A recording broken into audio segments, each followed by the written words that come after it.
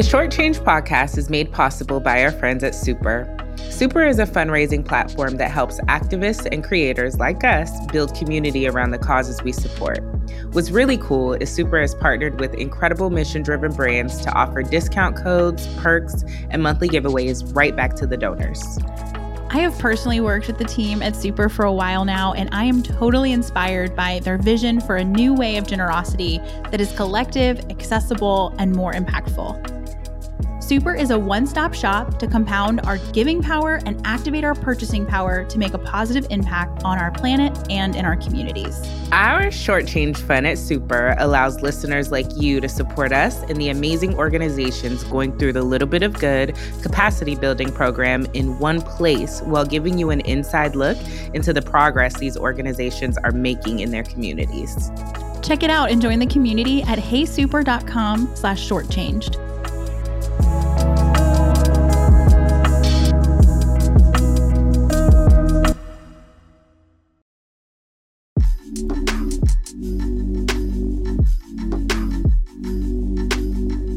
Welcome to the Short Change podcast, where we seek to understand why and how organizations and leaders driving important change in our communities are coming up short.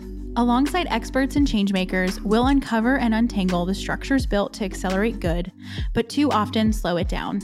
But we won't stop there. We'll explore innovative ideas and new paths forward so that organizations, and therefore our communities, get what they are due. I'm Monique. And I'm Taylor. Whether you lead a for good movement, support a cause, or just want to be equipped to engage and give well, you are in the right place. We're so glad you're here.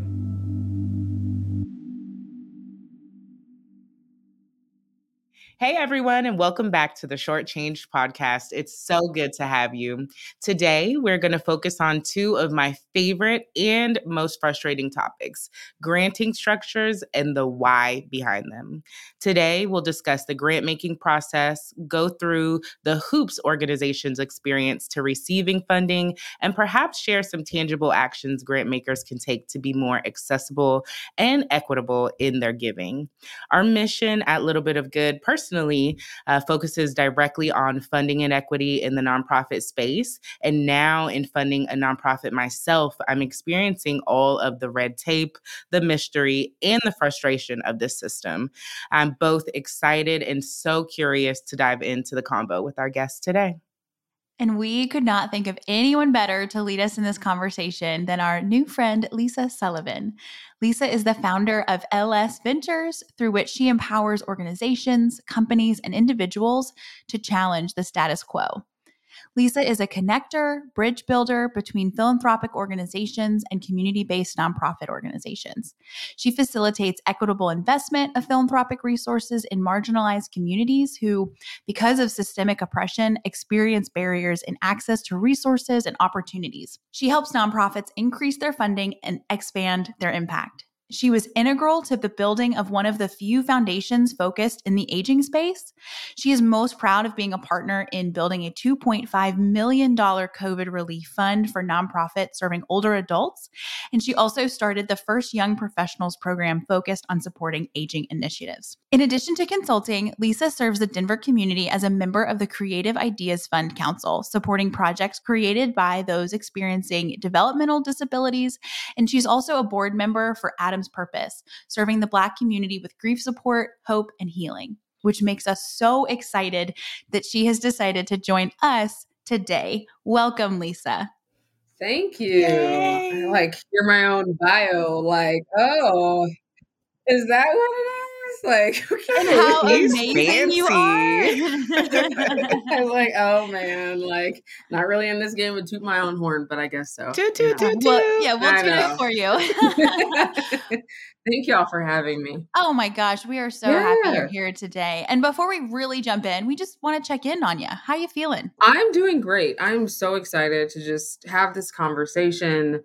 It's beautiful here in Denver today, windy but beautiful. So I will take that as a reminder of the little bit of good that each of us have in us. And I'm just here to talk about this, be a disruptor in every good way possible, And, in hopes that this will inspire someone, it will inspire an organization, an individual, a company, or whatever that is, to be different, because we can be different and we can do hard things. So Absolutely. yes. Lee's Yes. already dropping gems. We haven't even Yes. gotten I know, into right? it. I am so excited for our conversation today.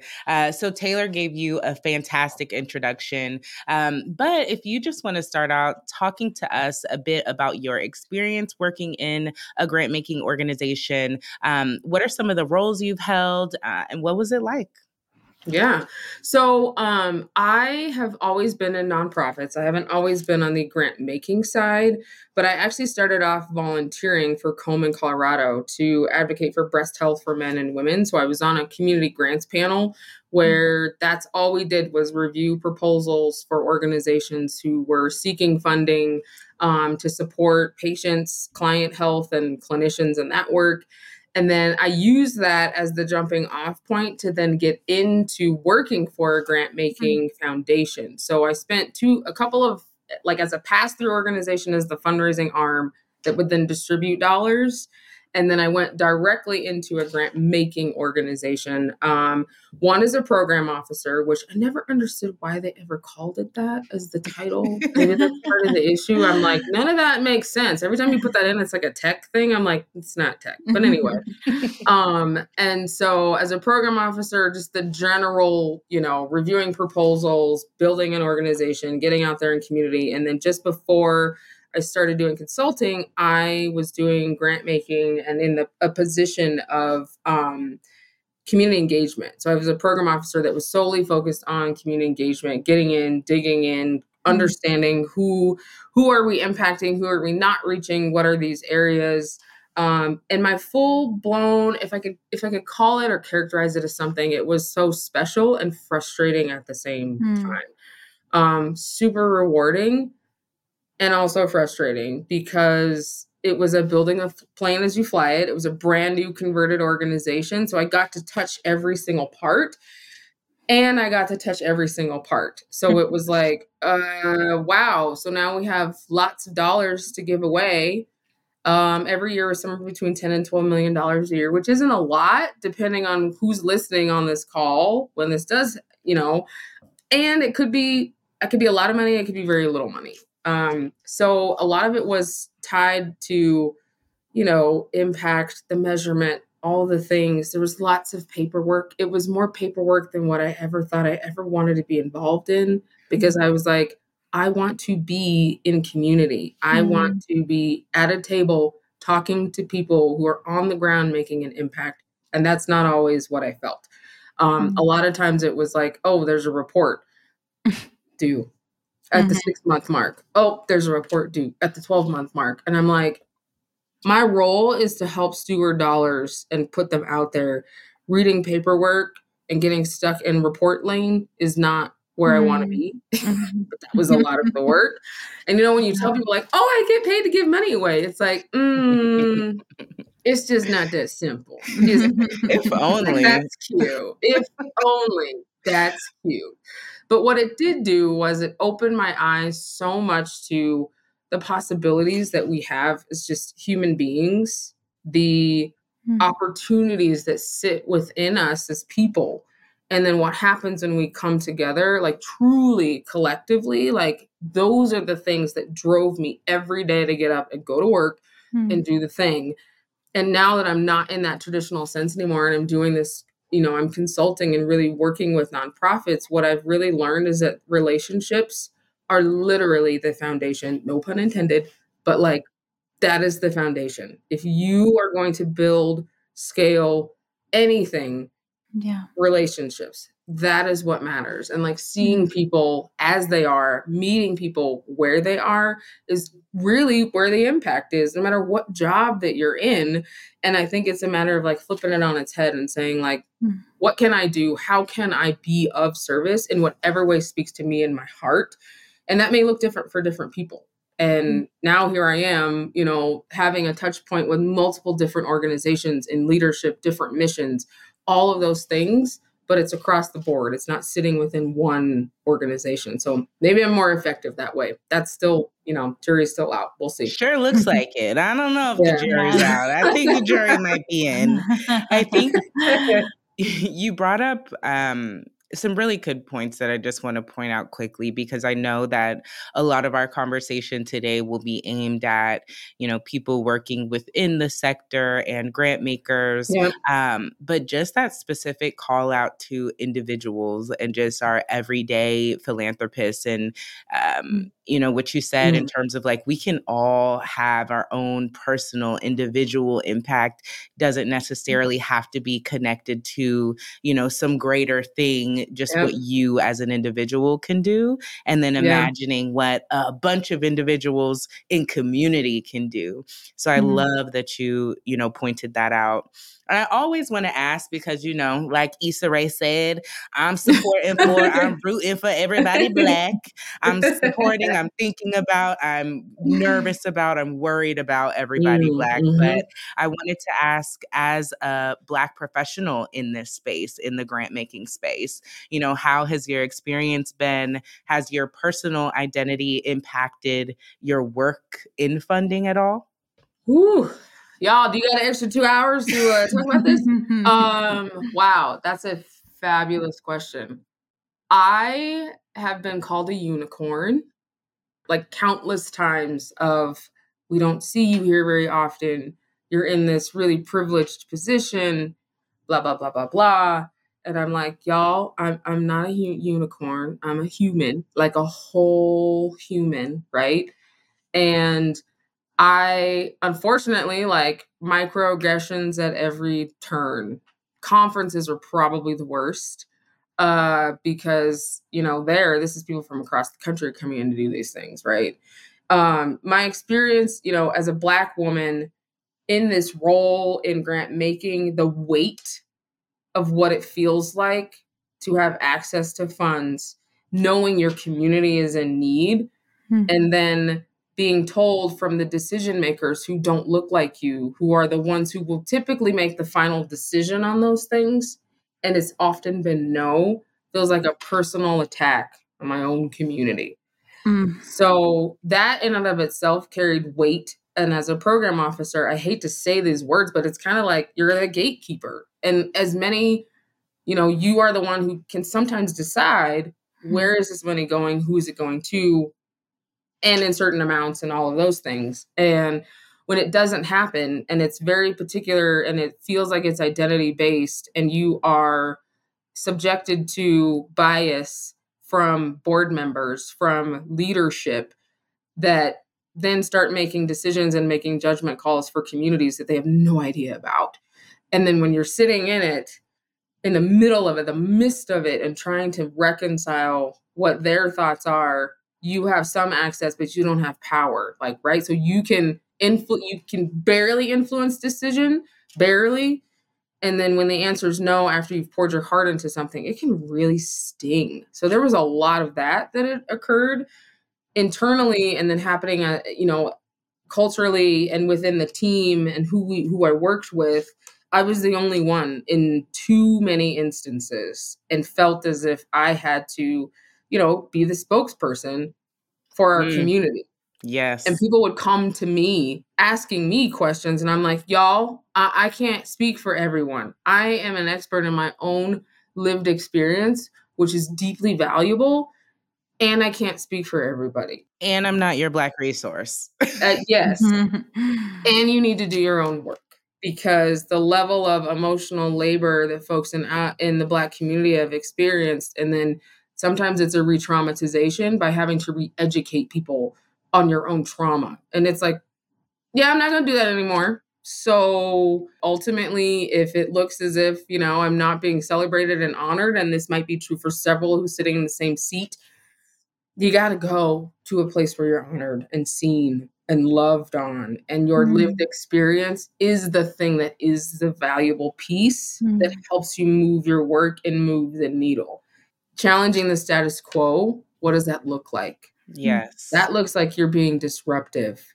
That looks like, yep, I will raise my voice. No, I'm not angry, but I am passionate about this. That's what it means. It means you create this opportunity to say, we can do it different. And tradition does not always mean it's right. I think that this sentiment is carried across various sectors, especially when you're the only and the only of many kinds, in spaces. But what you mentioned in terms of carrying that weight, knowing that there are needs in the community, but also in alignment with the fact that the grant process is absolutely not just giving away money. So can you dive into more around the grant process and what that life cycle looks like for organizations from application to funding to reporting? Yes. So I'll just preface this and say every single funder is different. What they want is different. Deadlines are different. Eligibility is different. Focus area is different. So this isn't like blanketed in a generalization, but I can take you through like the process that I experienced and things that were different. So sitting in an organization to kind of walk you through this, it's like checking for eligibility, like, okay, are they eligible? Do you fit? Flag number one. But do you fit into what this organization wants to give money for? Does your mission align? Is your focus align? Or your programs align? That's step one. May or may not include, a possibility of reaching out to a funder. Like this is speaking from like the grant seeking side of things. Like maybe the funder is open to a prior conversation. Maybe they're not. Kind of depends on what they want to do. So then we go through like an application process. So we're opening things up. There's a due date. You might get a look at the application. The length and attachments and what they ask for varies based on the funder. You spend hours, days, blood, sweat, tears writing a proposal, like creating your application, responding to the questions, attaching your documents, getting team member input. Then you submit your application. We just submitted the application. Like you see all the things that I just went through and you haven't even submitted the application yet. So in that process, it's submitted, you've done your thing. Then the vetting process starts. So this could be, are you a real or entity? Maybe. Who's there? Let's review what you want to do. How are you going to spend this money? And what time frame are you going to spend this money? Wait at least 6 weeks, probably longer, to get an answer, at least. And then if you get an answer, maybe. If you get an answer, if it's yes, fantastic. Then that starts a whole nother set of processes of like contracting and agreements and all the legalese and 27 pages of signing a grant agreement. If you are declined, you may not ever know why you got declined. Ever. Ooh, speak and on hello, it. folks, you have been foundationed. You've given all this information. You've spent hours on an application and then you were denied. And the common courtesy of the funder to just tell you like, hey, you didn't get it, and here's why. That typically doesn't happen. So now you're left in the dark and you don't know what can I improve on as part of this process? And how can we be better? Maybe you find that out, maybe you don't. Let's go on the track of you got awarded the funding. So in this process, now you've been awarded the funding, yay, you can start. 6 months in, here's your first report. Maybe your funder told you these are the things we want you to track and measure. Maybe they didn't. Maybe you're using your own tracking and measurement, what you want to use that works for your organization and your programs. If you have a system. If you have that. At 6 months, they may check in. Maybe they check in before then, maybe not. And then you, depending on the length of your grant, at the 12-month mark or the 1-year mark, if that was the length of your funding for a year, you do another report. Maybe it's a site visit. Maybe you end up closing out. And then the process just starts over again. So that was like super lengthy, sort of. And I still gave you like a condensed version of like, this is like top to bottom of what typically happens. That's what I've seen in my experience. And it can be different. And having been on both sides, it absolutely can be faster, more streamlined, less burdensome on the applicant, more of building the relationship, because that's really what I'm talking about here, and really being intentional about what you want to do as a grant seeker and as a grant maker. But the onus is on the funder. Do better. 100%. And I love the "you have been foundationed." I absolutely love it. And to put Yeah. it in maybe more relatable perspective, it's the same thing when you apply to a job and you Mhm. go through the interview and you don't get the feedback. And maybe it went great, maybe it didn't, but we can't make actionable changes without Thank any you. kind of feedback. Thank you. And we can Mhm. argue, the grant app process is far more difficult than applying for a job. So, Yeah. Yeah, I appreciate you going through the details on that, because I do think if from the folks who, aren't intimately involved in the grant applying process, Mhm. people probably just assume, well, yeah, you just like tell them what you do and they love it and then they give you money and that's awesome. But I appreciate the wider perspective that you brought, Yeah. just to really show how burdensome it really can It really be. can be. It can be. And to your point about that, like it's small nonprofits growing, smaller organizations, everyone's wearing multiple hats, right? So when Mhm. we start talking about someone who's maybe a founder and executive director, they might be the only person on staff. There might be a program person, maybe. So that person is writing the grant, collecting the data, submitting the thing, talking to someone. All that stuff's happening. And sometimes it's the same person who's doing all this stuff, right? So at that point, now, and it might even be for like $2,500. right. Is it worth it? At that Mhm. point, is it worth it for all of the time and the human resource spent Mhm. in crafting this application for $2,500? Like, what? But Mhm. knowing that a smaller budget in an organization like that, $2,500 could completely change the trajectory of the organization. So you do it, Yeah. and then you probably complain about it and fuss the whole time. But you're like, but it's $2,500. We We can need do this this. thing. Right. Yes, yes. Countless nonprofits doing Mhm. this that are small teams trying to figure it out.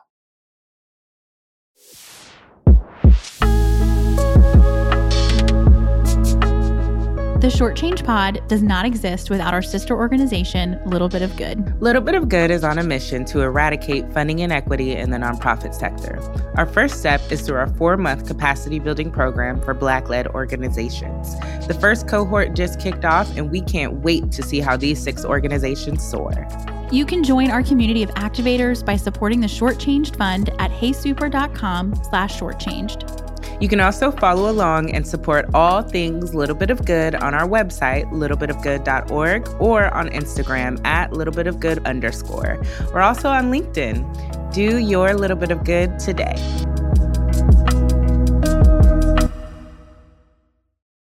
I feel everything you've mentioned, although we understand the need for process and structure, and when we're dealing with 501(c)s and the IRS, there needs Yep. to be, some check stops, Yeah.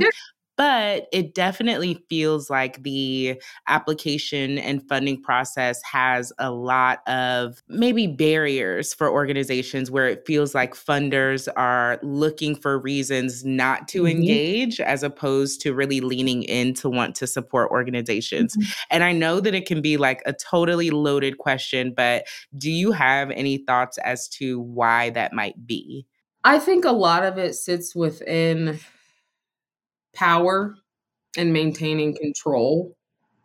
And some of it also is sitting with bias and thinking that, well, I already know what they need. I don't need to know anymore. I don't, Mm. we have the resource. We're the ones with the funding. They're the ones coming to us.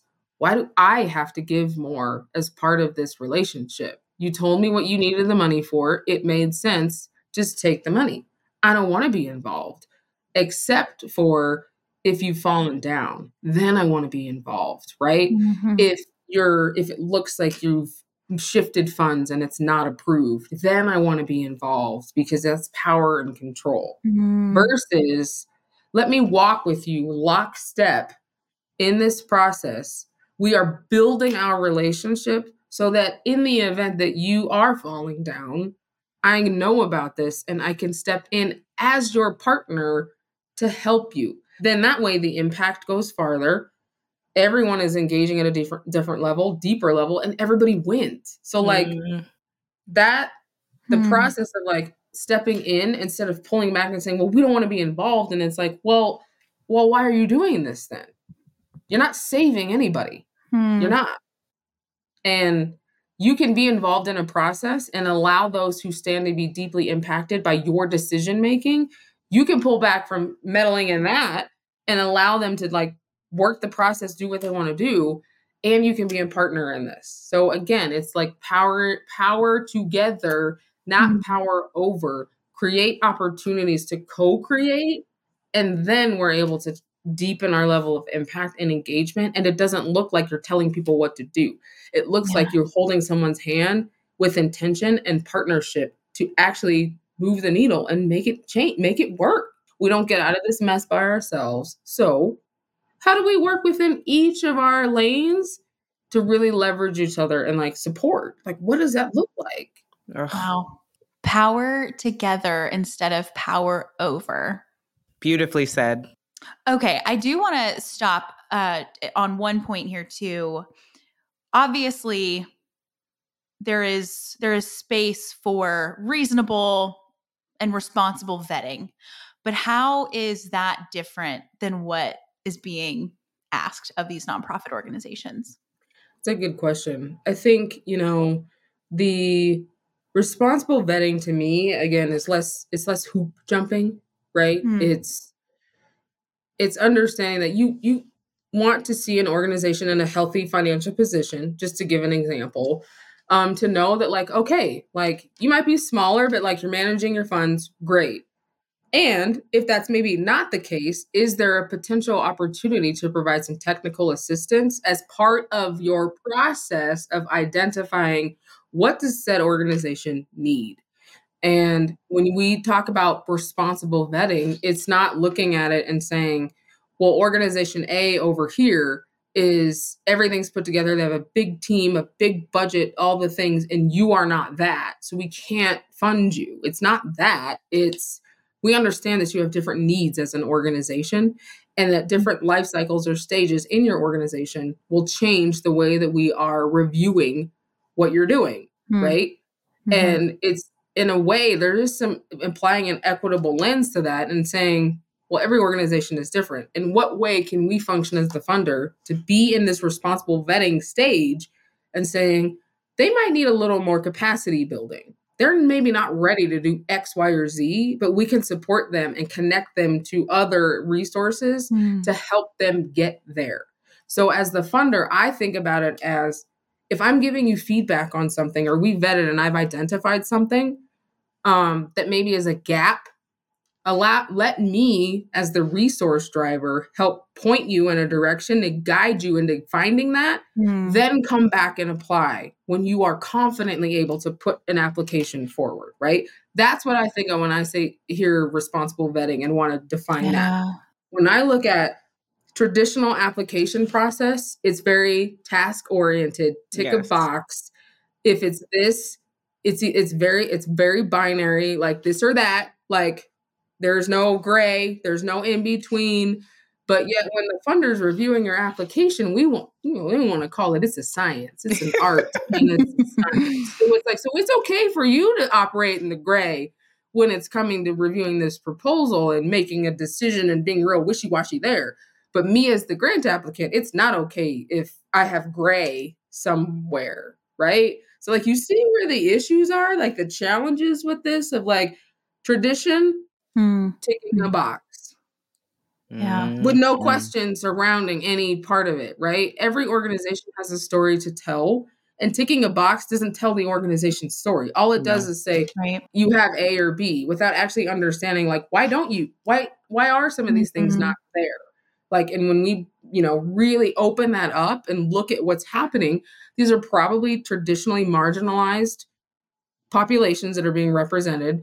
They might be run by someone who's representative of a marginalized population. So that in and of itself is preventing a resource from getting to what they need. So then when we look at the traditional grant process and vetting, of course those don't fit and tick the box because the Mhm. resource was never there for them to get to that point. Does that make sense? Mhm. Yeah. Yeah. Yeah. It does. I also think it's just fair to call out. I've seen it work the other way around where there's organizations that on the other side of the curtain, there is nothing in order, no process, no structure, no goal, no vision, but Mm. they've gotten lucky and they've received Mm. a grant from a credible foundation before, or they've received, some notoriety Yeah. on a certain platform. Yeah. Automatically, they're getting that funding. Mm. There's no partnership with the funder. The Yeah. money is then not ideally utilized, and then the funds are not available the next year around because of that lack of partnership there. Mm-hmm. Mm-hmm. So interesting. Yes. Mhm. Yes. Mhm. And that in and of itself is like, it's kind of that question of in what areas can even nonprofits function in the space of being partners, like nonprofits together as partners as the grant seeker. And then what does that relationship look like with your funder? And how do we create it in a way that is more open and is encouraging people to really working together, not forcing people to partner. Like, that's not what I'm saying. What I am saying is each organization kind of has their expertise. And if functioning in the expertise and you are direct service, for example, that's what you do and you do it really well, but you may not do strategy very well. So can you partner with that other org that maybe does strategy really well to support you in some of your Mm. direct service type of work? So it's more of like weaving of what organizations want to do on mission and vision and aligning those things in a way that actually makes sense, right? Mhm. And also functioning to like help said organization who maybe didn't have any of the back end stuff. Like, you lift up the hood and you're like, wow, there is a whole lot of what's happening here? How did you get this money? What is going on with it? How did this Mm. happen? Right. And that being able to understand and say, okay, well, we know maybe you understand why they got that money, maybe not. But if you're the organization where things are really on the up and up and you need more of a resource, where is that person, entity, thing? What is it? Where is it? Where does it exist? Can I use it? How can I use it? How does this apply to me where everybody has a chance to benefit from it? That's So good. good. And that reminds me of something we all talked about offline before we were recording was this reciprocity. So really this, Mm-hmm. and I think that's just synonymous for partnership, that back and forth, that two-way conversation between Yeah, the that's funders, right. the grant, so the grant makers, the grant seekers. And I love how you touched on the collaboration between other nonprofits. But I also think if the partnership between the grant makers and the grant seekers is more trust-based and more Yep, two-way flowing, then you also have more freedom to go that's right. into those collaborative relationships That's around right. you as well. And so I just appreciate the way that you shared that. Okay, so we have talked about some of the various structures built into the grant making process that really ultimately have the power to exclude many. But can we dive in with you a little bit about what groups have been historically excluded, and overall, what are the impacts that is having on those organizations, and more importantly, the communities they're supporting?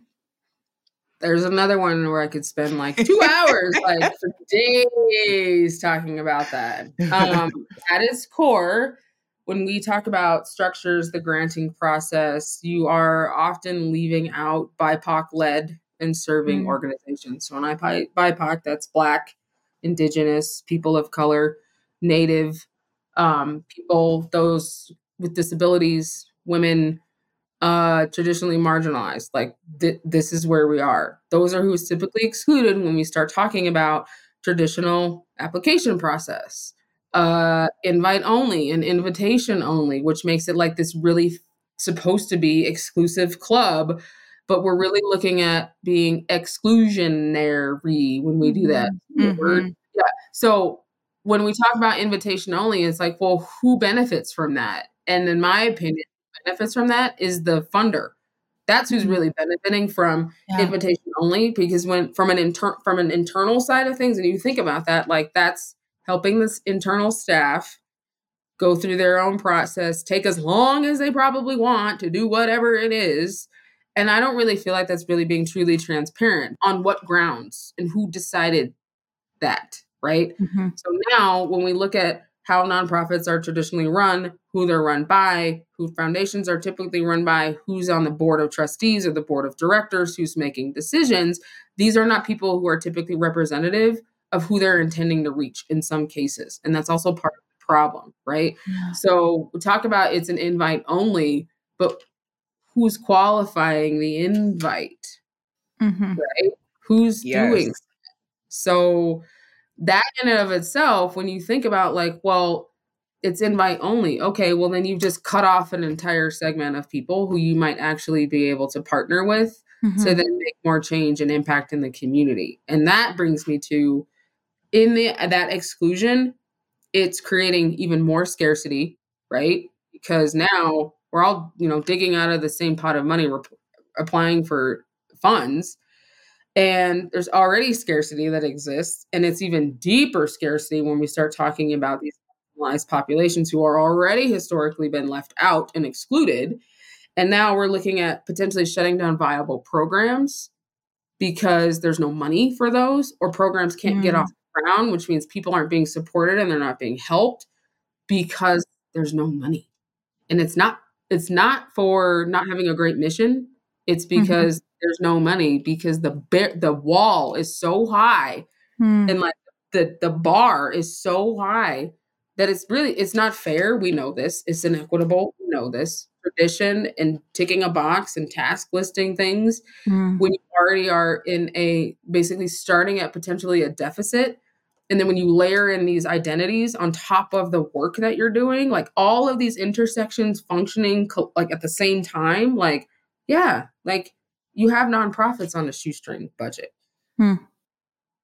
Jumping back a bit and talking about the reporting structures that go along with some of this grant funding. And I am a data girl. I definitely understand the importance of, gathering and collecting data and metrics and understanding how your program is servicing the community. But can we dump into, and this is going to be kind of multi-part, what is the goal of reporting from a funder perspective? And then can you also talk about how reporting can be prohibitive to a mission, really expanding their work, but also some of the benefits that both grant organizations and nonprofits may benefit from reporting. Yeah. I don't want to just, poop on reporting structures.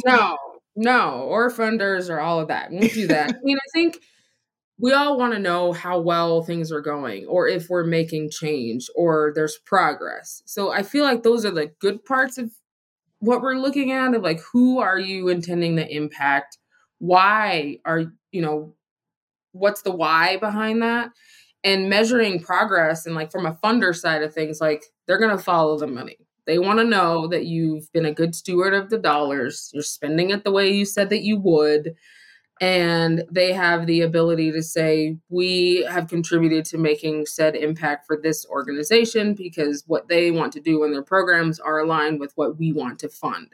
How are they making that happen? What projects are they involved in? And that sort of thing. That's all good and well. And on the other side of that is also like, as the grantee partner or the organization who received the funding, it might actually help you to advance your work so you can track and measure and use some of the data to help you pivot in areas where you need to and shore up areas, or even identifying gaps that might exist. So like using the data to help you make some decisions.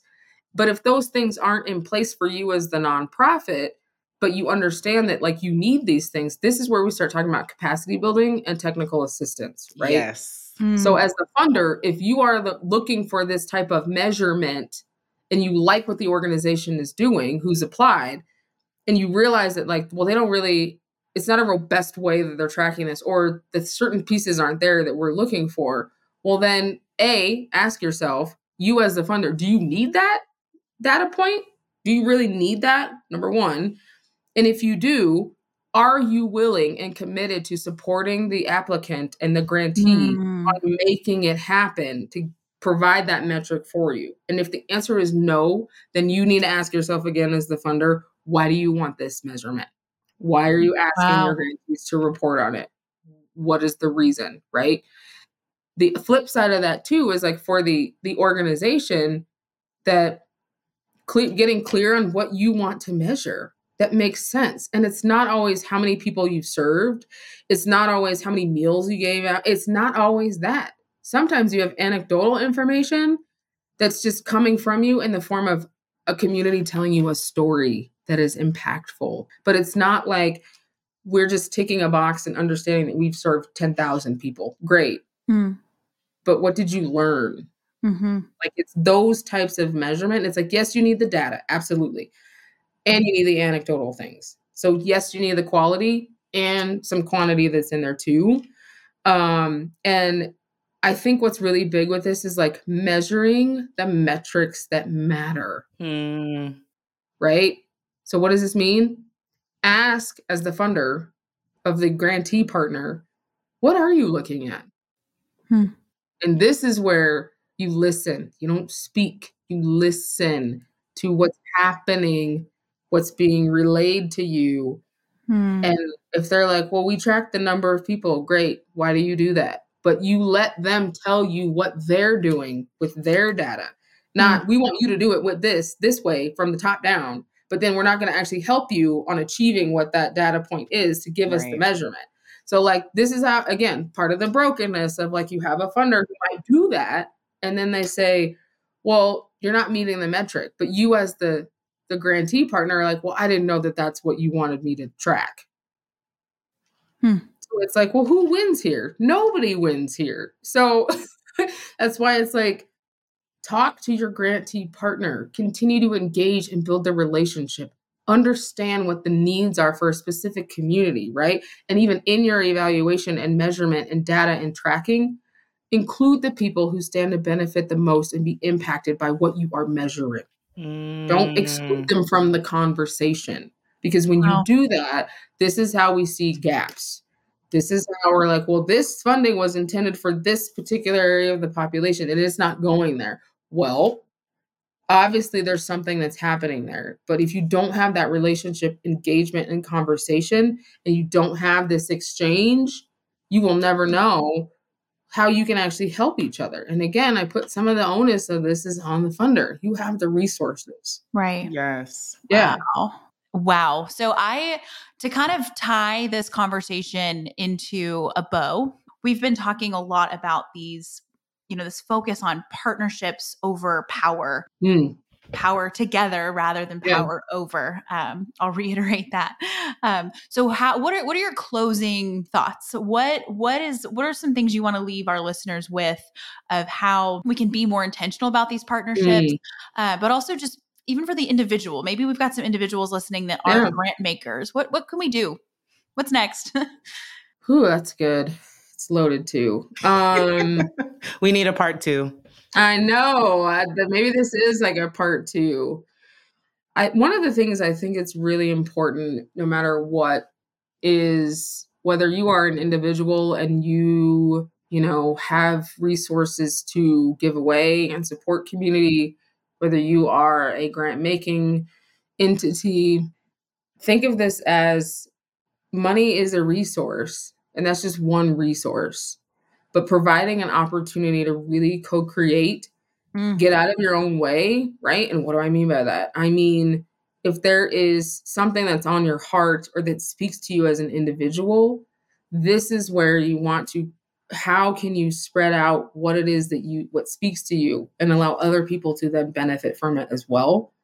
And it's not always in the form of money. I mean, I know that we've been talking a lot about grant making and funding and the process and things like that, but are there other areas where you can do a little bit of good, right? Come on. Where, right? Where else is that? So yes, it's time, it's talent, it's treasures, it's those areas. But where can you as the individual do some of your own work to better understand what motivates you and how you can then be a part of like the solution. It sounds cheesy. Maybe it's a little overdone or overstated, but each of us, I think, have our own ways about how we may define what doing good is and what it means to be of service. And it's like, find what that means to you and for you, and then go do it. Not just for you. I don't believe any of us are here is not to be anything that's self-serving, right? You have those things, but if you have a tool, you have a resource, you have privilege, use it. Yes. Use it. Because the next person that's coming behind you or looking at someone who's next to you who maybe doesn't look like you, isn't into what you are into, hasn't had the context, the access that you have, you can create an opportunity to like bring somebody else along. Leverage what your privilege is to create another opportunity for the next person, because this is where we're able to like spread some things out, right? Do it in your own way, but know that like there are areas where you can be part of breaking down some of this tradition. You can challenge the status quo, and yes, you will upset some people. But if that's what it takes to advance us and move us forward, well, then we all stand to benefit from that. Yeah. But yeah, it's just this, it's a way for us to see it, envision it. And if it's uncomfortable, you're probably in a good spot, because resting in the discomfort, understanding that because you're experiencing discomfort, because you might be in privilege, and what does that mean? And when you're in situations of the discomfort, whether it's an opportunity to give money, a chance to learn about another mission, a chance to support a nonprofit and volunteer that looks completely different than anything you've ever known, that's fine. But if you're uncomfortable, you're doing it right. You're doing it right. Because not all of us have the opportunity to look away when things get really bad. Some of us are here in it every single day. So I would just offer up and invite those who are listening who are from a different background. If you are operating and centering and sitting in where you are privileged, in what ways can you actually stand to help all of us move it along in whatever way that looks like? And stepping outside of like and centering yourself, and work on focusing and centering someone else who doesn't have it the same way that you do. Right. I mean, although our conversation today was centered around the grant process and, systems and structures and things, I feel like the majority of what I gleaned from our talk is majorly surrounded with community and collaboration, and the vehicle that the collective of us builds to really get us to the destination so much faster. And I think when I think about that vehicle and everyone being a resource or having something to add and give, when you think about the makeup of a car, everybody is not an engine. Sometimes you're the bolt on the tire. That's right. That's and right. when I think about having something to offer, I think if you have 2 hours of free time a month and you're like, you know what? I have 2 hours a month. I have a list of things. I have administrative things that I will take 2 hours. If you are, a person who owns a car wash, offer up your services to someone who does something with bikes or cars or trucks who may need that washed. I think there's so many creative opportunities to provide supports that are just so necessary. But you've tugged at my tender heart. I loved our conversation. Me too. This was good. We love to just wrap up with a couple rapid fire questions, more casual, let's loosen now. Okay. So if you're ready, we're ready to go. All right, Lisa, here we go. What's the last book you read? We Should All Be Millionaires by Rachel Rodgers. I just ordered that book. Was it amazing? Oh my god! Yes. Listen, yes, it's fantastic. Shout out Rachel Rodgers wherever this is at. if you are somewhere listening to this podcast, just know that now you just got another shout out. But anyway, I'll leave it right there. Hey, Rachel. Hey, Rachel. I know. What is making your life easier right now?